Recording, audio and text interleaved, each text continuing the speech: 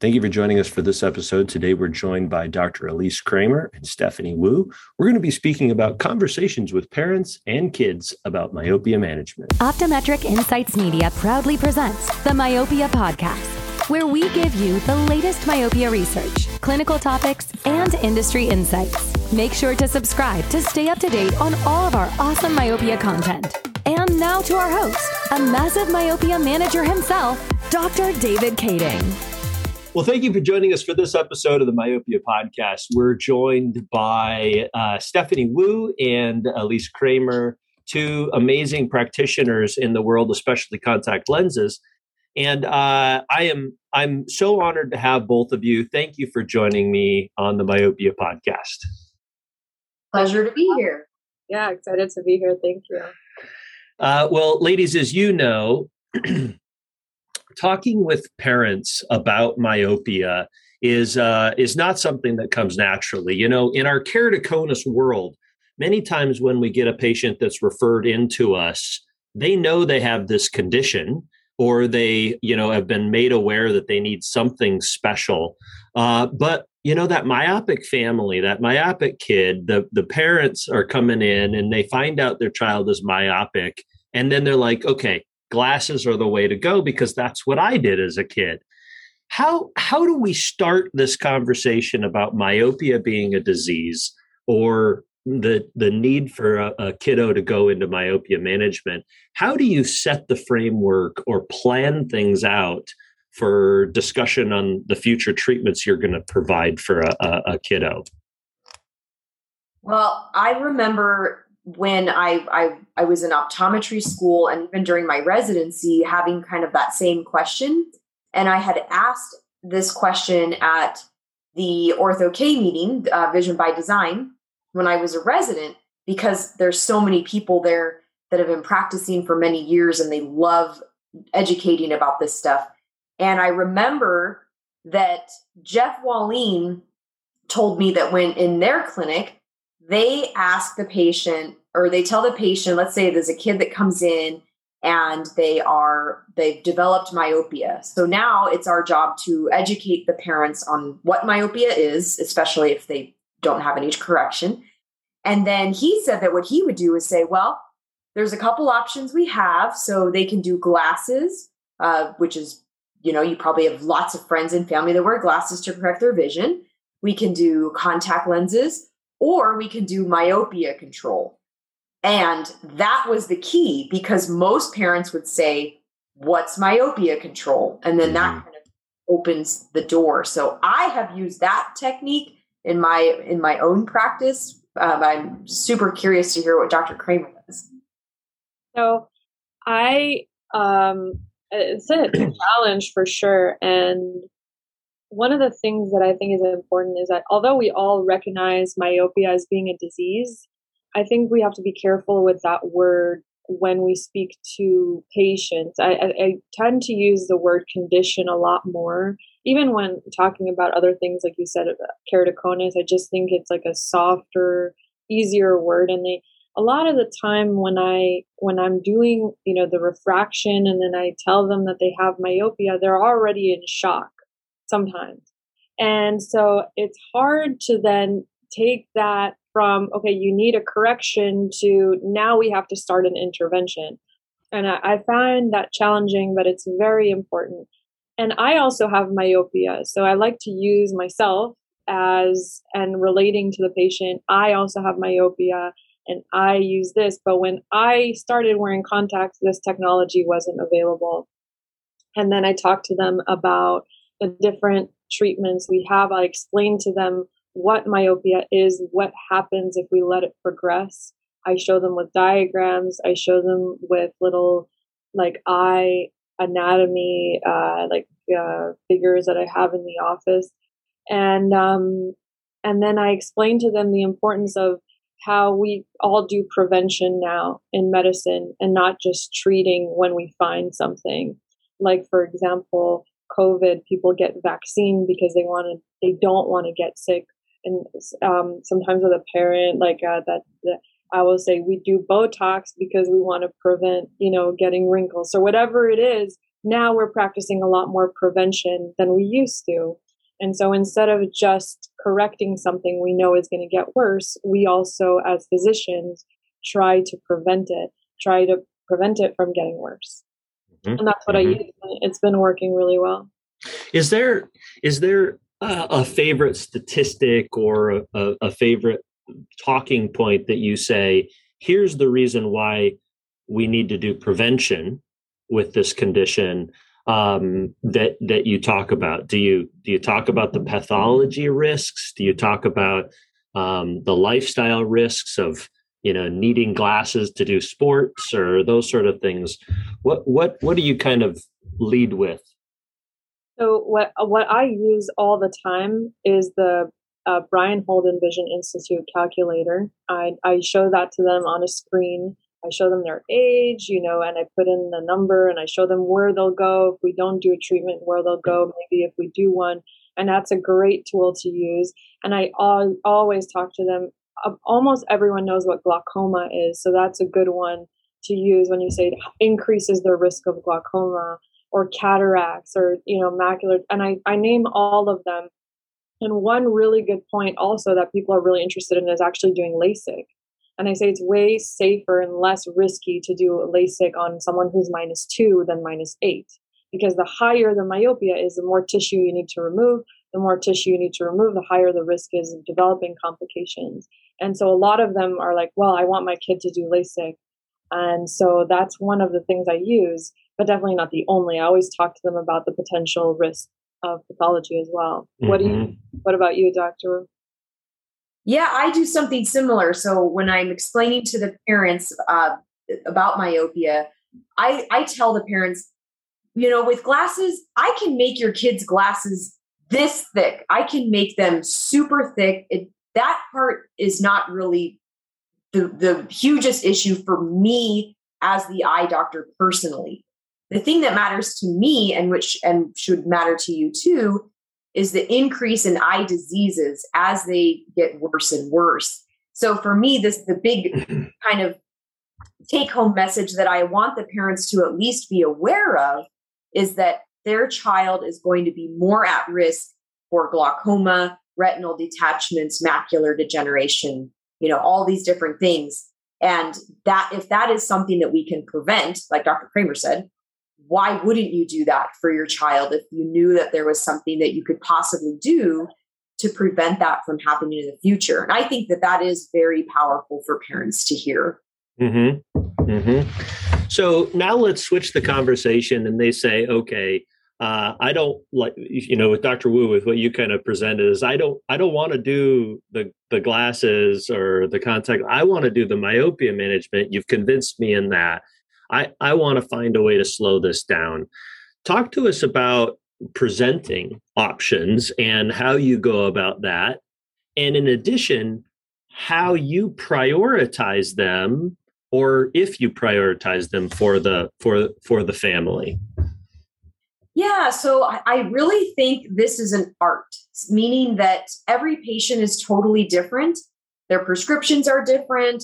Their topographies are different. Their family situation's different.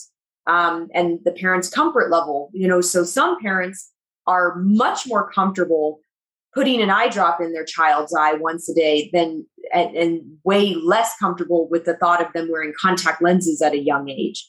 And then the opposite is true. Some parents do not want any sort of pharmacological intervention at all. They want to do something more contact lens based. So I try to have the conversation and I narrow down the options based off of what that patient is a good candidate for. So, if they're a -10 already, they're not going to be a candidate for my sight, let's say. So whatever that particular patient is kind of showing, at that initial visit or the consult, I will say, okay, based off of Jimmy's age and shape of his eye and his prescription, these are the viable options that I think we can go down these routes. And I explain each one, and then I answer questions. So in my practice, doing atropine is much cheaper than doing orthokeratology, let's say. So if price is a huge factor for the parents, they might say, you know what, we just don't have the funding to do ortho-K. this year, but we want to at least do something. So let's do the atropine. So I like to just kind of lay out the options that they have and kind of go over some of the pros and cons, and then answer a lot of questions that the parents might have. Mm-hmm. How about you, Dr. Kramer? So I agree. It's definitely case by case. And I really don't have a preference that this is my go-to treatment for everyone. I think one of the superior treatments is orthokeratology, because in addition to slowing down the progression of myopia, it gives visual freedom during the day. So less, don't have to worry about glasses or contact lenses during the day. And for that, and they're custom made. So I think that is definitely the superior treatment. And I tell parents that. But my rule for contact lenses is that both the child and the parent have to be on board. And so, for example, sometimes the child comes in and wants contact lenses, but the parents are not ready. And sometimes it's the other way around. Either way, if they're not on the same page, I don't do it. They can go somewhere else, but I don't do it if both people don't agree. So if they're not ready for contact lenses, I go to atropine. And atropine is fairly simple. And if it's done, it works. And we have a lot of studies that show that. I also like to present brochures, neutral brochures, so not branded, that show that myopia management is a real thing, because a lot of people have never heard of it when they come into the office. And so I don't want them to think that I made it up. And it is a real specialty, and it is practiced around the world. And that the 3 treatments that I implement in my practice are widely recognized and have been shown to work. And many of them are FDA approved. So I present all of the options, even if they're like no to contact lenses. I say, we can always switch from one treatment to another. So for example, you can start with atropine, and then you can switch over to another treatment when you're ready. Just like in Dr. Wu's practice, the atropine is less expensive than the other ones, the contact lens option. So for price reasons, people might choose that one. But again, you need visual correction during the day. So they're going to have to buy glasses. They're going to have to buy contact lenses. So, yeah. So sometimes, the thing about atropine is, I think I'm probably shouldn't make this joke, but sometimes when we think about atropine and the costs, we're a little myopic with regards to it, because there is additional costs that go into a child having an atropine prescription with regards to their spectacle lenses and so forth. And, kids are more likely to break glasses, so they may have to get more than one pair throughout the year. So it just kind of depends in the different practice scenarios. So I agree with you. That's an important point that we need to kind of keep at the forefront. What about the breakdown of what you're telling them for follow-up visits? What is it going to take to go into myopia? How do you describe that at the forefront? This is something we're going to try this year, or this is something we're going to be doing for several years. How do you lay that out for them, Dr. Wu? Well, that's a really important conversation to have in the very beginning, because a lot of times parents might think, oh, this is just a one-time thing, or, oh, they just need this contact lens and it's done. And they don't realize that this is something that we have to monitor to make sure that the treatment's working. We might need to make changes to the lenses if we're not getting optimal treatment, or if the lens isn't fitting correctly and such. So that is a conversation I have right at the consultation, that, okay, if we go down, let's say a soft contact lens option, this is what we're looking at: the fitting, the dispense, your insertion removal training, and 2 follow-up visits or something. Whereas with Ortho-K, I always tell them, well, the very first day that we get the lenses, we're going to try them on. I'm going to do some testing, and I need to see the child back the very next morning so I can see what has happened overnight, and then the following week. And then there will be other follow-ups depending on what's going on with the lens. So I always tell the parents exactly what to expect for that first year. And then they always ask about subsequent years. So they always want to know, okay, year 2, am I doing this all over again? Do I need to get them a new pair of lenses, or with atropine, is this something that we have to do indefinitely? So I think that's really, really important to have that conversation in the very beginning. Otherwise, there could be some expectations that aren't met.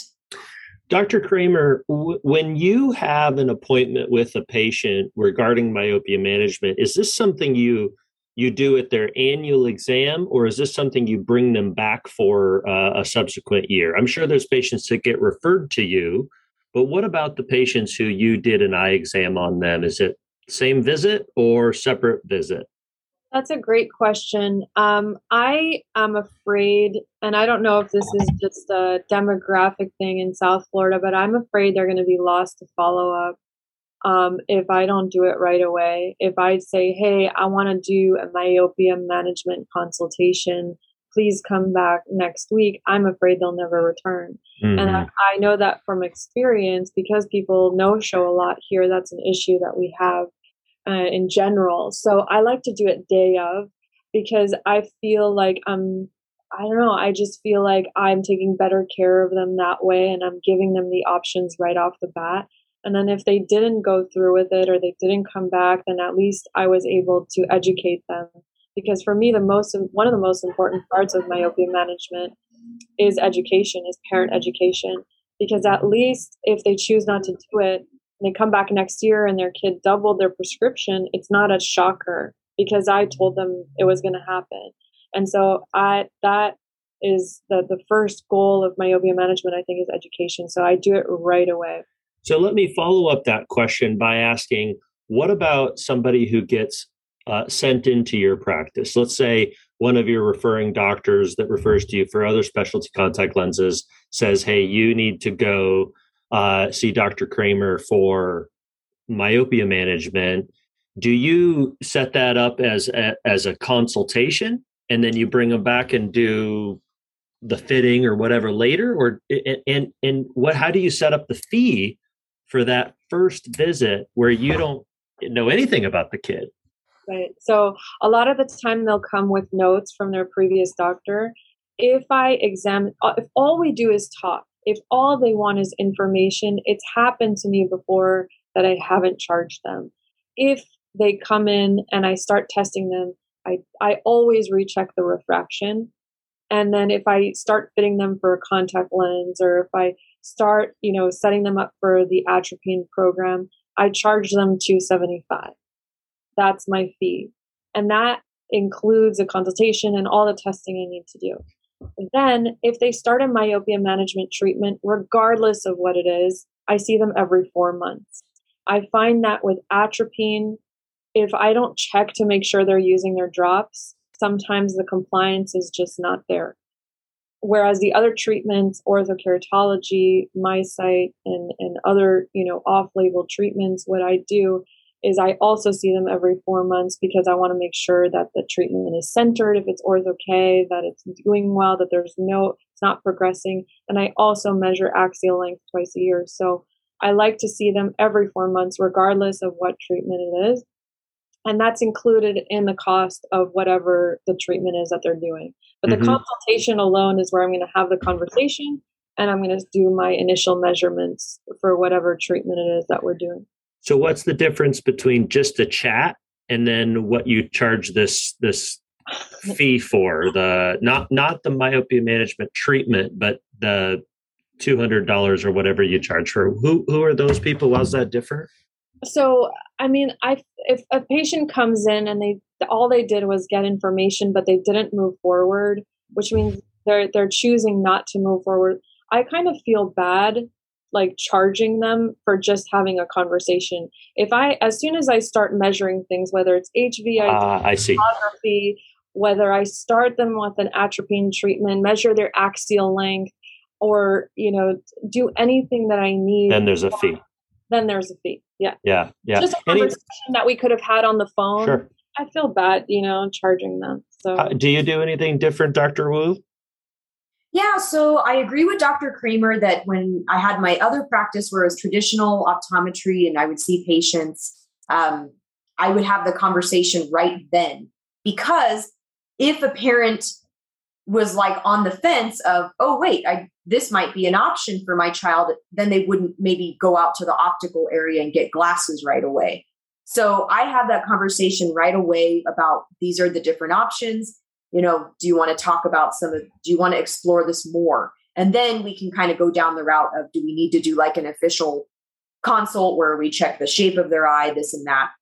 But I agree with Dr. Kramer that you want to have that conversation like at that regular comprehensive exam, because otherwise they may never show back up for the consult.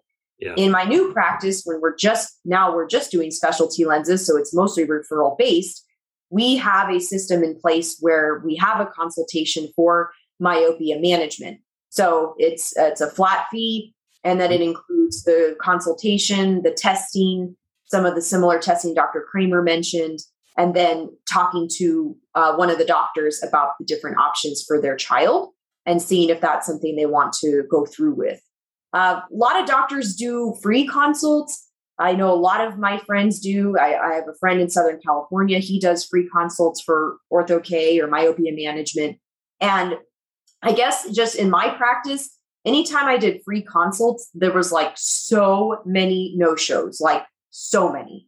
So we started incorporating a fee, and our capture rate and our show up rate is much better now, even if it's just a small nominal fee. Yeah. Yeah, we do the same thing. And I think we experienced the same thing that you experienced. Is we did free consultations for a very long time, thinking that even if not everybody moved forward, it was worth the cost or the investment to educate people. So now we charge a ridiculously small amount of money for people to come in for a consultation, and we have this, discussion and visit with them. And if they move forward with a myopia management, we actually credit that back included in the cost of so it basically was a free visit for them then.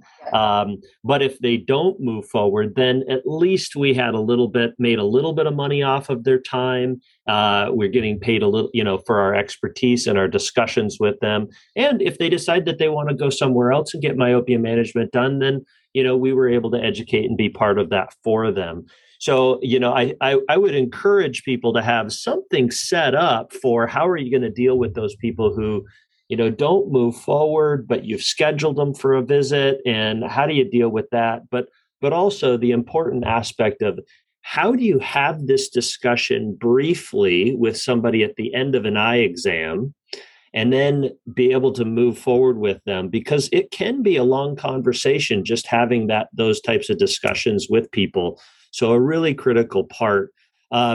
Well, I learned a lot. I think I got some great tidbits here of how to talk to myopic parents about myopia for their children, how to talk to families about moving forward, presenting different options for you. I sure appreciate your guys' perspectives on this, and it's always good talking with you, ladies. Thank you. Thank you. Thank you. And thank you for joining us for this episode of the Myopia Podcast. Please stay tuned for future episodes. If you like and subscribe, we'll make sure that you are aware of what happens next. And please leave us a 5-star review so we can get more knowledge about what is important to you on the Myopia Podcast. This podcast was brought to you by Optometric Insights Media. If you enjoy our content, please leave a 5-star review. And don't forget to subscribe for more great episodes.